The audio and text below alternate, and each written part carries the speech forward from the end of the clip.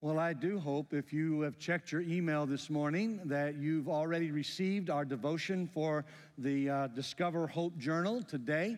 And if you have received it, I want to encourage you to go ahead and click through the subscribe button so that each day from now through the Tuesday after Easter, we'll be providing you with a very short devotional to help prepare you for the Easter celebration and then prepare us to share the story of Easter.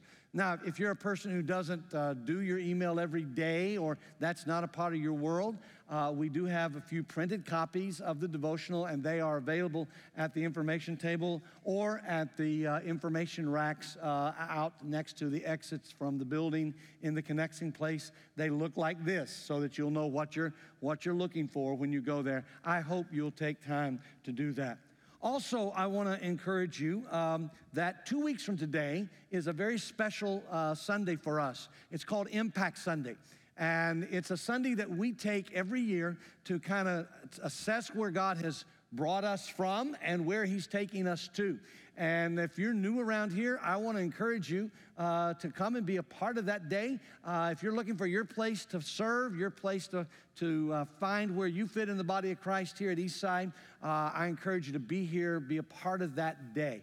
I also want to let you know that for us as a congregation, our financial year runs from April 1 to March 31st. So March is the last month of our financial year. And so if you want to be a part of what God is doing through this place financially, I know that there are some folks every year who are like, hey, you know what?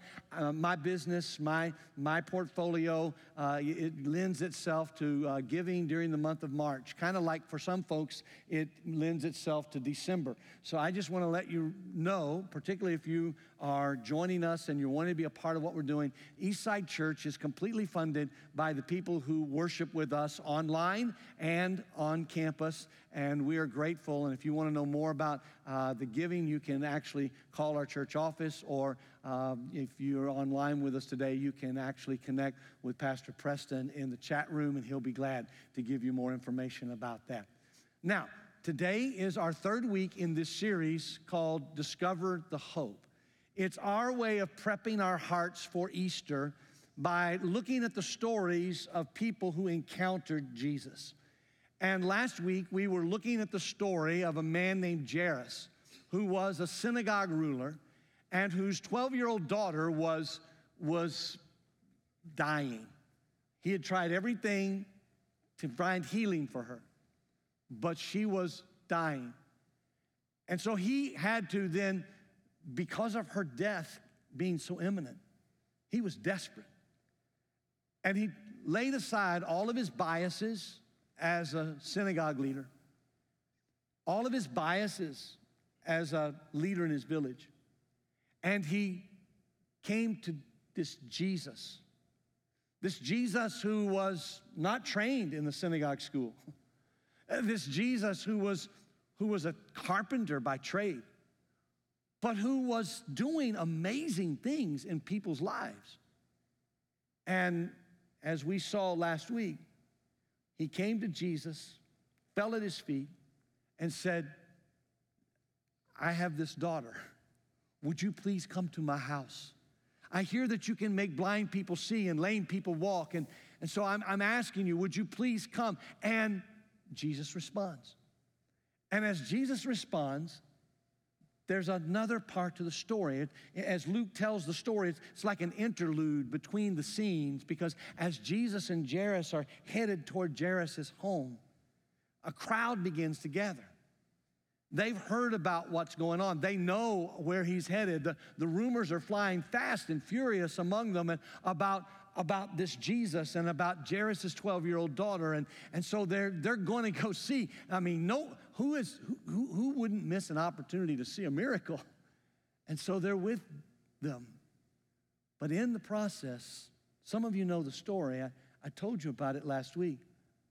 One of the potential distractions as Jesus is on his way to respond to Jairus is that in that crowd of people, there was this woman who for 12 years had been suffering from a hemorrhage.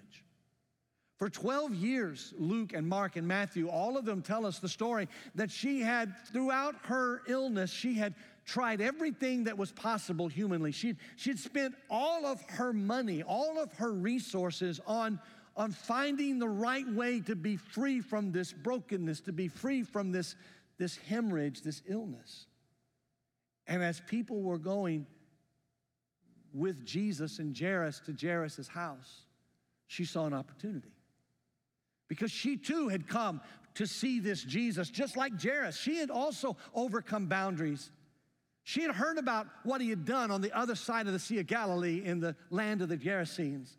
She had heard about the people who were blind who could see. She had heard about all the powerful things, and she thought to herself, if I could just touch Jesus' hand or his garment, if I could just be with him, then in some way, if I could just be in his presence, I could be healed. Maybe I could be whole again. And some of you know the story. As they're walking along, she reaches out and she touches what some translators would call the hem of Jesus' garment, the fringe of the garment. And her hemorrhage stops. Now, I want to stop the story right there for just a moment, because I want to ask you a question. How high is your pain tolerance? I mean, how long are you willing to be broken before you ask for help? I mean, when my boys were young, my oldest son was out riding his bicycle one day. And you have to know my oldest son, he's a fiercely independent individual, always has been. He actually thought that he could ride his bike automatically without the training wheels from the very first time we got it. He was 5. And so when he wrecked it a few times, I'm like, son, do you really want to ride the bike? We need to start with the training wheels. He was not happy, but he let me put them on. And then he was 7 years old, and it was time to take the training wheels off. And so I did, and he's like, I don't need any help. I've got it myself. I can do it myself. Have you ever had kids like that? I can do it myself. And so he wrecked the bike multiple times. And then I finally convinced him to let me run alongside of him. I was much younger then. And I would run alongside and hold the seat with the back of my hand just to keep him going, keep him balanced. And then every so often I'd take the hand off and he'd wobble a little bit. And then finally he'd get it going straight and I'd run and catch up. And then finally there was that day, the day he had dreamed of, the day when he really could do it by himself. He was so proud. And then there was the day when he's out riding his bike through our little neighborhood in Daytona Beach, Florida. And he was so excited because he was doing it all by himself. He didn't need mom. He didn't need dad. He's got it all going. And then the front door opened. I'm sitting on the couch. He walked in. He didn't say a word. He just walked in, sat down on the love seat, kind of crossed his arm like this. And I looked over at him. I said, son, how you doing? He said, fine. I said, I thought you were riding your bike. Yeah. Why'd you come in? Don't want to ride anymore. I said, really? Anything wrong? Nope. Nothing's wrong. So then I looked over him and I said, son, your knuckles look a little raw there. Did you have an accident? Now, he never would lie to me. Yes, sir. Yes, sir, I had an accident. I said, really? Are you okay? I'm fine. I'm fine. I said, can I have a look at your arm? Nope. Son, I need to look at your arm. He moved this arm, and the front half of this arm dropped. And his arm went like that. And I said, I think you broke it. Nope, it's fine. I said, well, you may think you're fine, but we're going to the hospital right now. Now, you need to know, he never shed a tear. He never cried.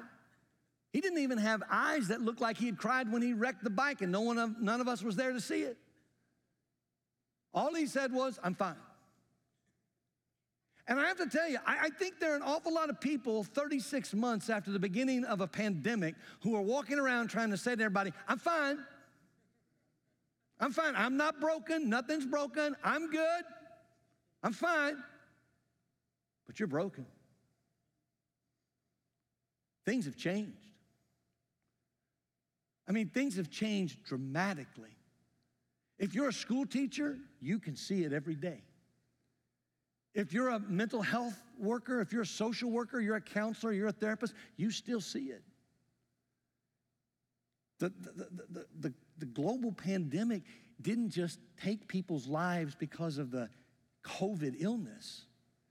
It dramatically changed the socialization patterns of a culture. And if you don't believe me, just watch it a little bit. A few weeks ago, I was down at the hospital visiting someone, and I had my mask on, like you're supposed to in a hospital. They won't let you in without one. I always think it's important at the hospitals here, they actually have a man in a uniform who will make you take that mask, right? And so I get the mask, and I'm going into the hospital, and the elevator door opens. I get on. We go to the next floor. It stops.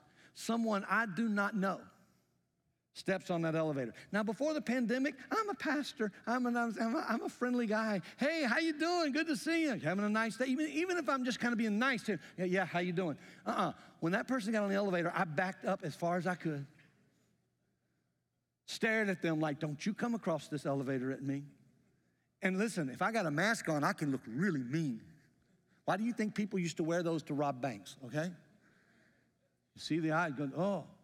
And this person looked at me like the whole way up, and they're doing the same thing to me, and we're just kind of like, oh. 4 or 5 years ago, it would have been a totally different experience. But to be honest with you, I know I'm not alone.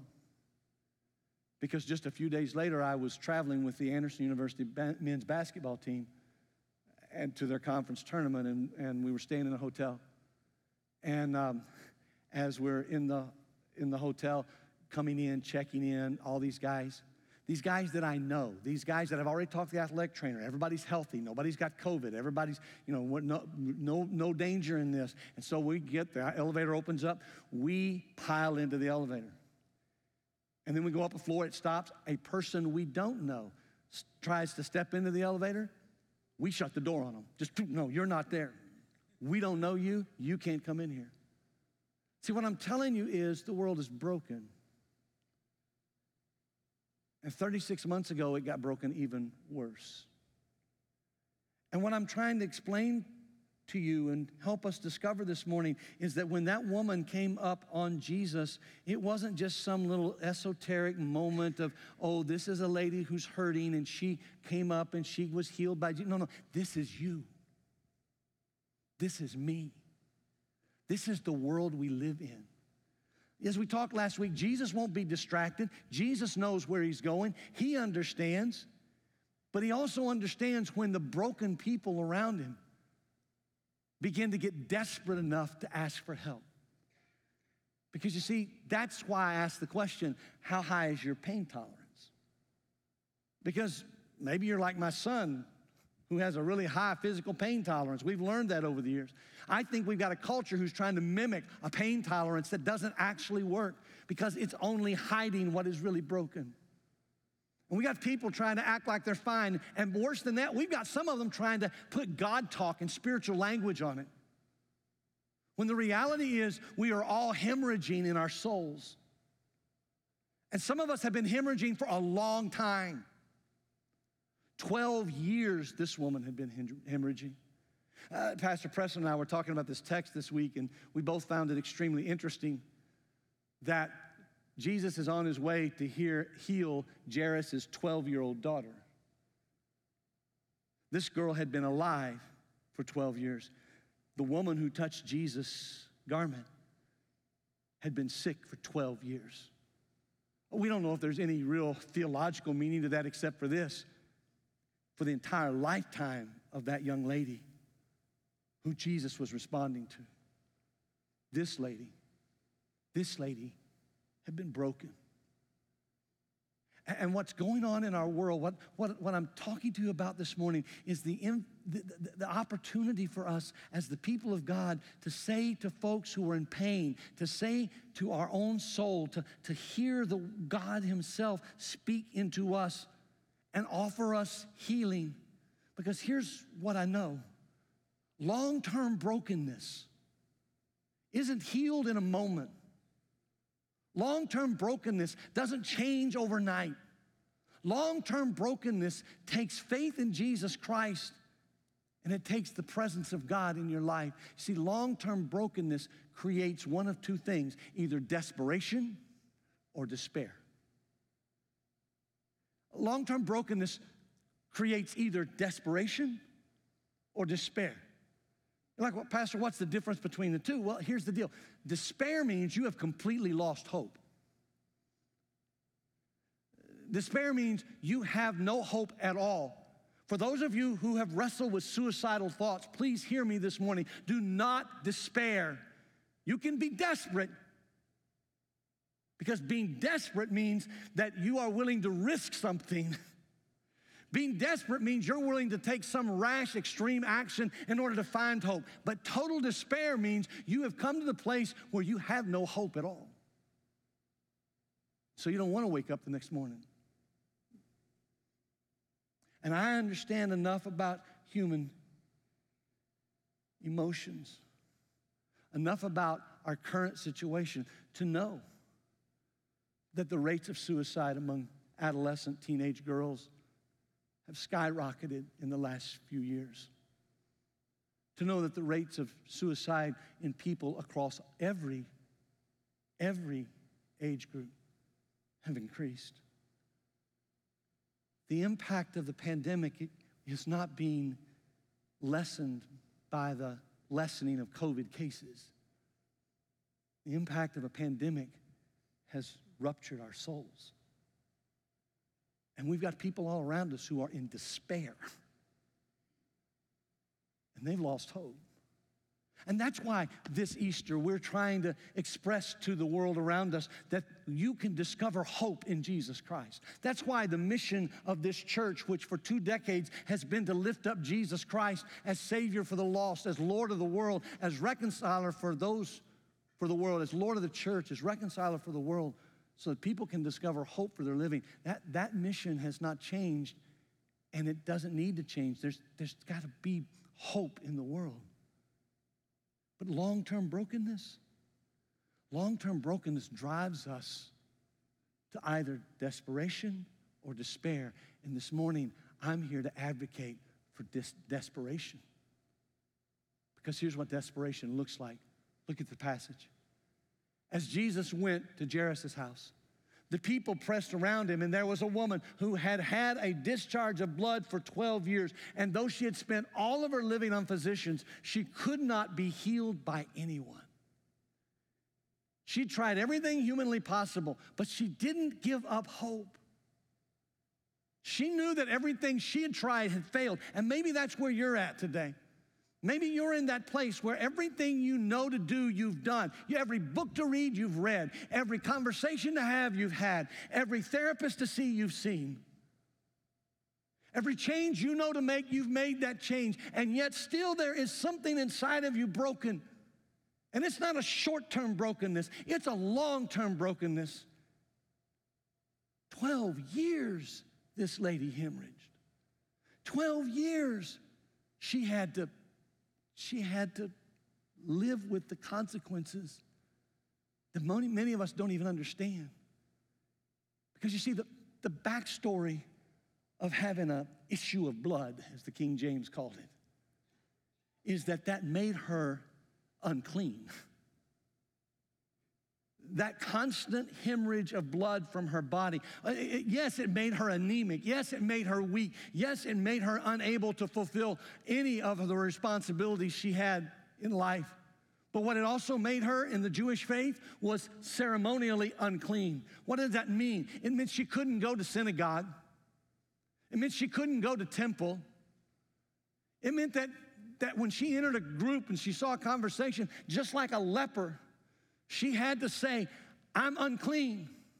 She had to declare her brokenness to the community around her in a constant basis because that was the law. Because that was the religion. And so every day for 12 years, when she woke up, if anyone touched her, they became ceremonially unclean. You see, when we talk about someone encountering Jesus, and this being a story about touching the hem of his garment, we've got to understand just how much pain this lady was in and how much risk she had to take, how much desperation she housed in her soul. Because for her to come in the midst of the crowd, yeah, we hear the crowd and we think, oh, I can hide in the crowd. That was cool. She hid in the crowd till she could get to Jesus and then just touch Jesus' garment. No, listen to me. In that crowd, there were people who knew her. In that crowd, there were people who had seen her before. For her to go into that crowd meant she had to cover her identity. It meant she had to risk rejection in order to find wholeness. That's why I think lifting up Jesus Christ as Savior for the lost, as Lord of the church, as reconciler for the world, so that people can discover hope for their living, is such an amazing thing for us to be doing in 2023. To say to people who are lost, you don't have to stay lost. To say to people who've been burned by the church and by humans in the church, hey, you know what? It's not their church. Years ago, in my first congregation, as a young pastor, young senior pastor, I invited the retired president of Anderson University, Dr. Bob Reardon, to come and speak at our congregation. And he spoke on a Friday night and had a banquet on a Saturday. And Sunday morning, we're going to the church. And we got to the church, and sure enough, just like always, there was a dear brother named Bill Price who was first at church, beat me to the church building every Sunday morning as the young pastor. And so when Dr. Reardon and I got out of the car, I introduced him to Bill. I said, Dr. Reardon, this is Bill Price. He lives in Catlett, Georgia. Our church was on the state line of Tennessee and Georgia. I said, he drives 30 minutes one way to get to my church. To which Brother Price said, no, I don't. I said, oh, it's more than 30 minutes? He said, no, it's 30 minutes. It's just not your church. You see that sign right there? It says Church of God. I'm here to see him. I'm here to meet with him. I felt about that big. Because I was trying to impress President Reardon, right? Dr. Reardon put his arm around me when Brother Price took his normal path into the sanctuary to designate his pew an hour before anybody else got there.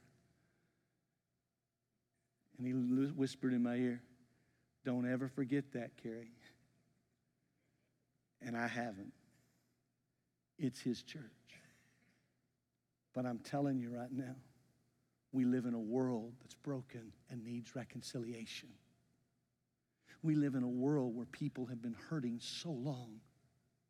We live in a world where people like this woman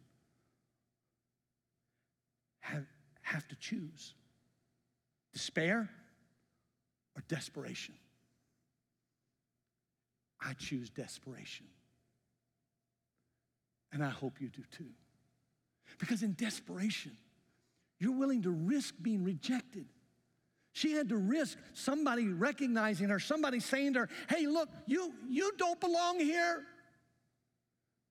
Why didn't you yell unclean? Now you've contaminated me. Instead, she reached out and she touched the hem, the fringe of Jesus' garment. And then everything changed. Everything changed. Look at the way Luke says. She came up behind him and touched the fringe of his garment, and immediately her discharge of blood ceased. And Jesus said, who was it that touched me? And when everybody denied it, Peter says to him, hey, Master, look, the crowds surround you and they're pressing in on you. But Jesus said, someone touched me, and I perceive that power has gone out from me. See, what Jesus understood that Peter didn't, what Jesus understood that everybody else in the crowd didn't, was that when you are desperate enough to risk rejection, when you are desperate enough to take the risk of coming to Jesus and being honest with him and being open with him, when you're honest enough to realize you can't fix your brokenness, nobody else in the world can fix your brokenness, no amount of therapy can help your brokenness, only Jesus. Now, I'm not saying bad things about therapy. Please hear that. God uses good Christian therapists to help good Christian people and people who aren't Christians as well.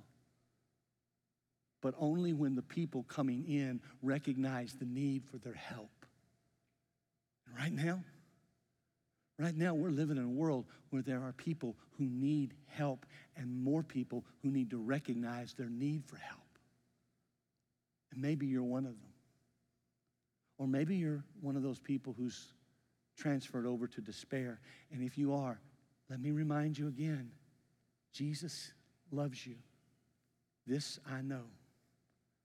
Because the Bible, it really does tell me so. He loves you in all of your pain, in all of your brokenness. So when the Spirit of God begins to say to you, hey, I need you to come clean with me. I need you to be open with me. I need you to be honest with me. Don't shut it down. Don't ignore it. Don't sit like a 7-year-old boy with a broken arm and go, I'm fine. No. Open your heart. Take the risk. Reach out. Because Jesus is here, and he has the power to help you. You see, there's one more part to this story that we often overlook because we get so excited that the hemorrhage stopped.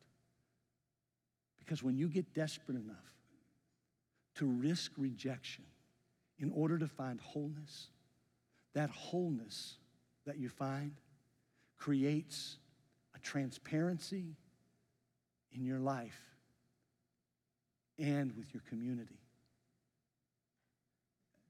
Years ago, when I was pastoring in Daytona Beach, Florida, got a call one day. I'd only been the pastor 7 or 8 months. Got a call one day from a lady named Rosalie. Rosalie was in her late 60s. She was an only child who had lived with her parents her entire life. Because Rosalie was born with some severe physical handicaps. Mentally, she was wonderful. But physically, her entire life, she struggled. And her mother and father loved her so immensely. They poured into her life. I never met her father. Her mother passed away shortly, within a month, maybe even a few weeks, after I became the pastor of her church. And so I remember getting the phone call from her and her asking me, could you come and bring Pastor Walter with you? Pastor Walter was a man on our staff who had been there for a few years. Everybody knew him and loved him. And so the two of us went over to her home. Her home was amazing. Her parents had loved her so much that they had actually configured the house.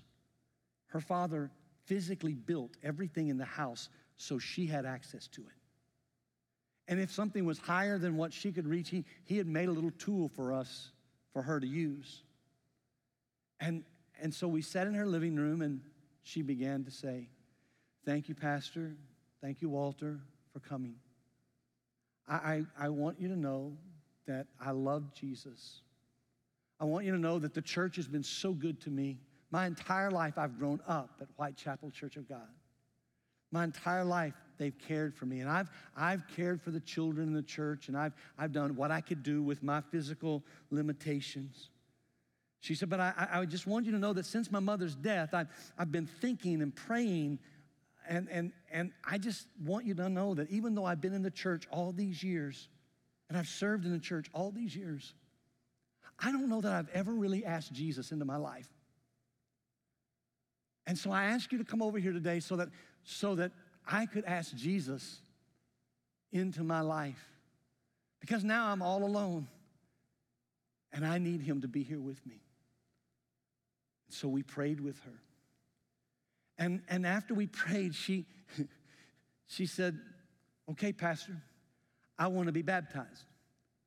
I'm like, "You've never been baptized?" "No, never been baptized." I'm looking and I'm beginning to think how we're going to manage to get her in that little frail, weakened body into the baptistry, when she kind of rescued me for a moment. And she says, "Oh, but Pastor, there's one thing I have to do before I can get baptized. You see, I've hidden something from the church for years." Like, "You've hidden something from the church? What in the world?" She says, "Walter, would you take this?" And she had this little stick thing. She said, "Would you go over on that very, over there, open that drawer?" And so we opened the door, and she goes, "Behind those glasses, behind those bowls, would you reach behind there?" So Walter, he's like, "I can't reach." She goes, "Here, take my stick." And so he takes her stick, and he reaches back in there, that little thing that grabs stuff, and he pulls out a bottle of homemade elderberry wine. And she says, "Yeah, that's it." Walter's like, "Okay." He brings it over. She goes, "My mother and father loved me so much. They didn't want me to suffer. And so my father taught me how to make homemade elderberry wine so that nobody in the church would know what I was doing. And so every night I take just a little snip of this wine to cut the pain. And so I can't hide from God anymore. So Walter, pour that out." Walter's like, "Okay." He pours it down the sink. And I'm thinking, okay, she's come clean with the pastors. No, Rosalie wasn't happy with that. 2 weeks later, when we got ready to baptize her, she, in her written testimony before the whole church, people who've known her whole life, she says, "I've hidden something for my entire adult life, and it's no longer time for me to hide anything from God.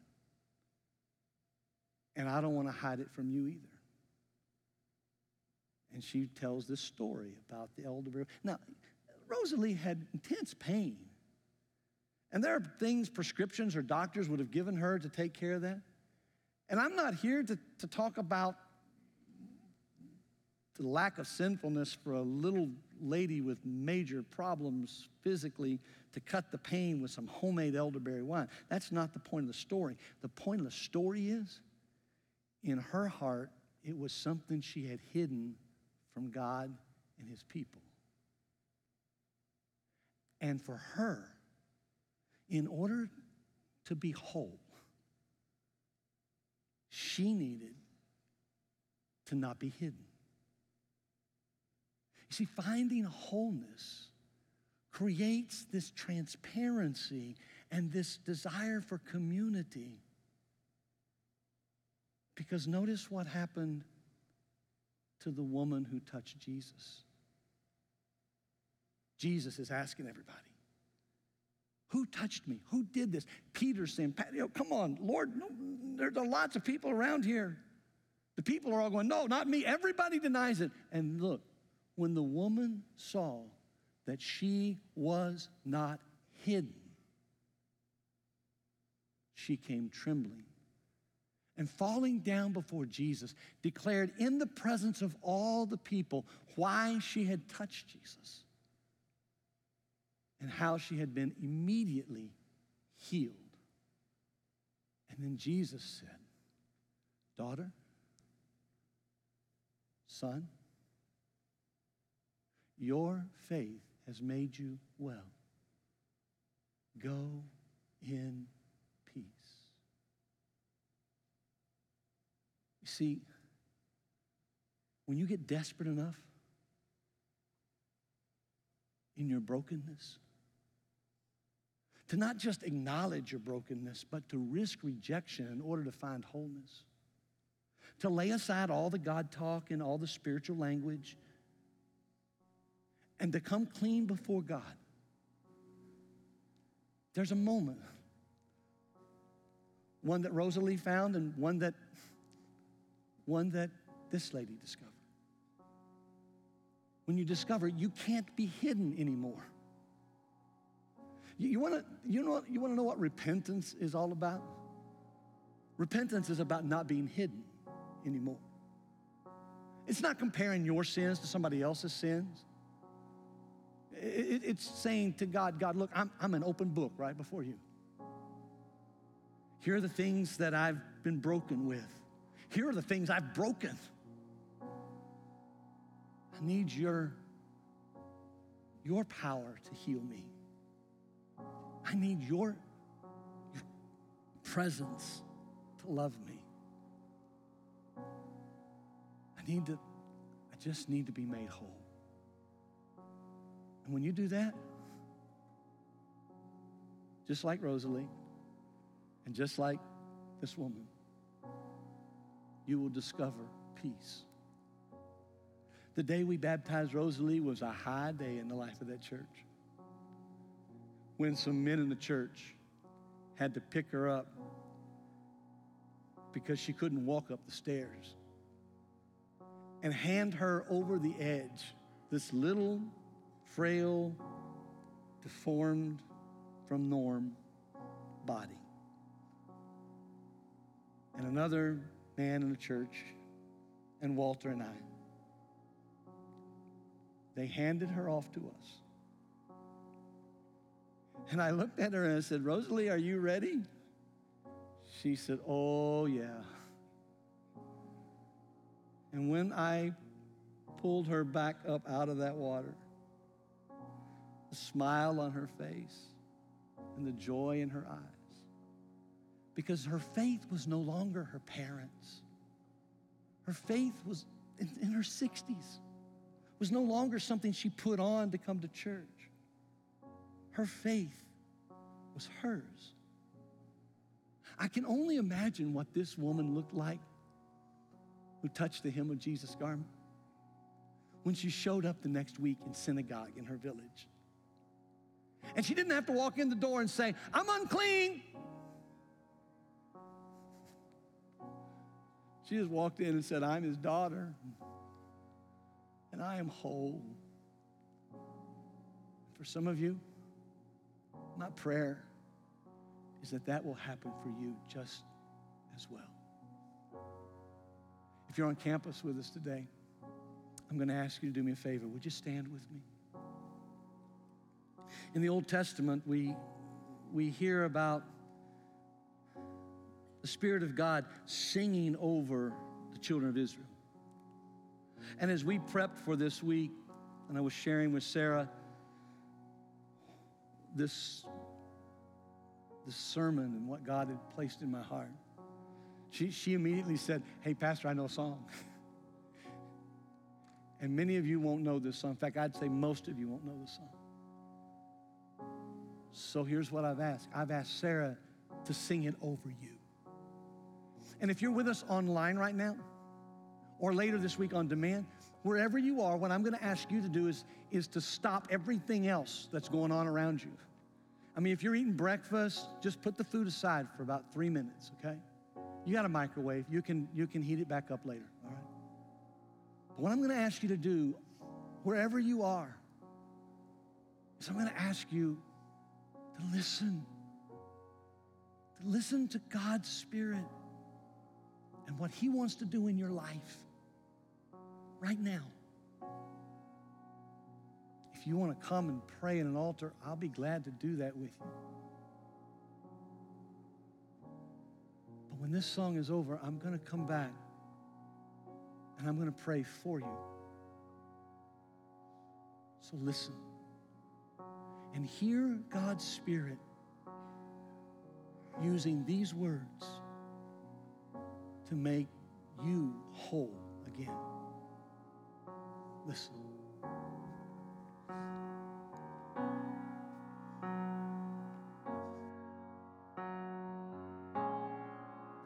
I see shattered, you see whole. I see broken, but you see beautiful. And you're helping me to believe that you're restoring me piece by piece. There's nothing too dirty that you can make worthy. You wash me in mercy. I am clean. There's nothing too dirty that you can make worthy. Yes, you wash me in mercy. I am clean.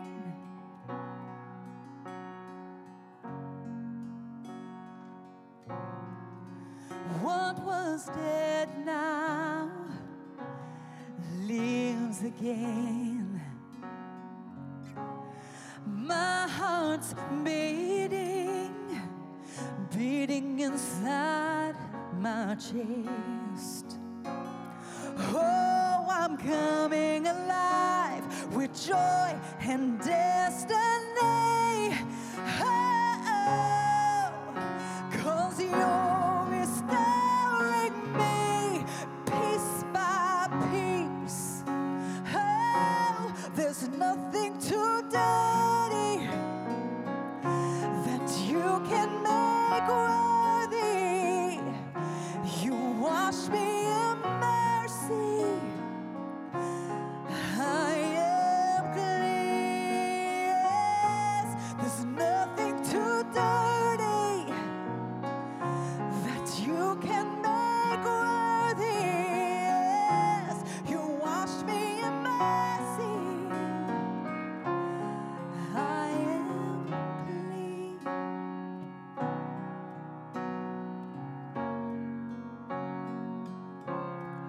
I am clean. You wash me. You make me whole. You make me clean. Oh, you make me clean.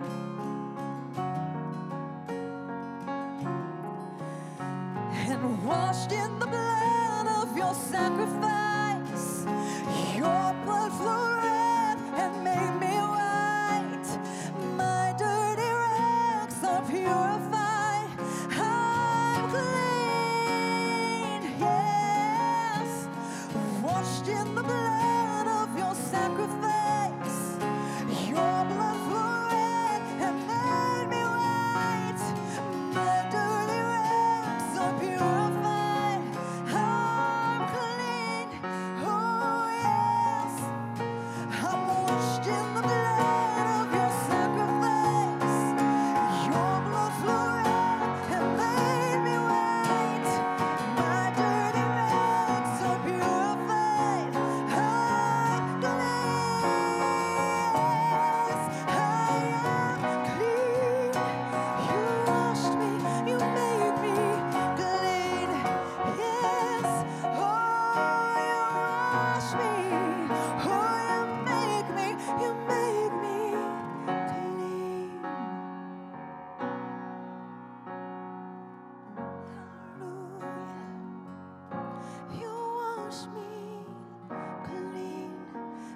Thank you, Lord.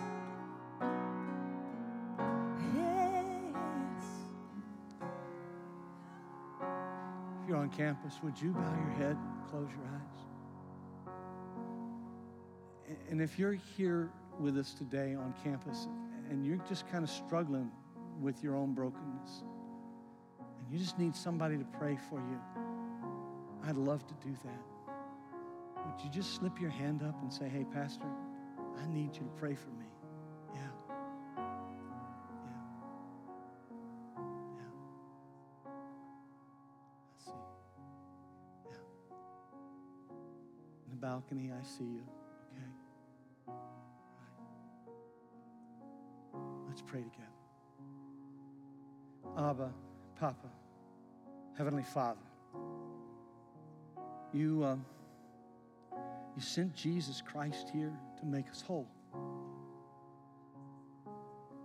And yet, the world seems to beat us up and break us up so much. And inside of us, there's this sense that there should be more. There should be more to this life than what we found. And Lord, for some of these who've raised their hand, that more is a relationship with you. They've never crossed the line of faith. Today, as we've been talking, they're realizing that everything they've put their faith in can't be trusted, but you can be. So right now, for those in the room and those online who need to be able to cross that line of faith and take that risk of rejection in order to find wholeness, thank you for the courage of these that have raised their hands. But Lord, for these that have raised their hands and they have a relationship with you, they bowed a knee years ago and they crossed the line of faith, but their life journey has made them so tired. Their experience has so wounded them. Lord, I pray that you would begin to heal them. Just as you spoke to this woman, called her your daughter, and told her that she would live in peace because of her faith in you, I pray for your peace and your wholeness and your healing in the lives of those who have been broken. Lord, I also pray for some of these who've raised their hands, who've realized that they've been the ones breaking other people. And I pray for your forgiveness. I thank you for their willingness to talk to you that way. Holy Spirit, thank you for opening our eyes. Help us to live in a transparency and a community with you where we can trust you for everything we are. God, thank you for loving us, and let us return that love every day of our life. For it's in the strong name of your Son, our Savior, Jesus Christ, that we pray.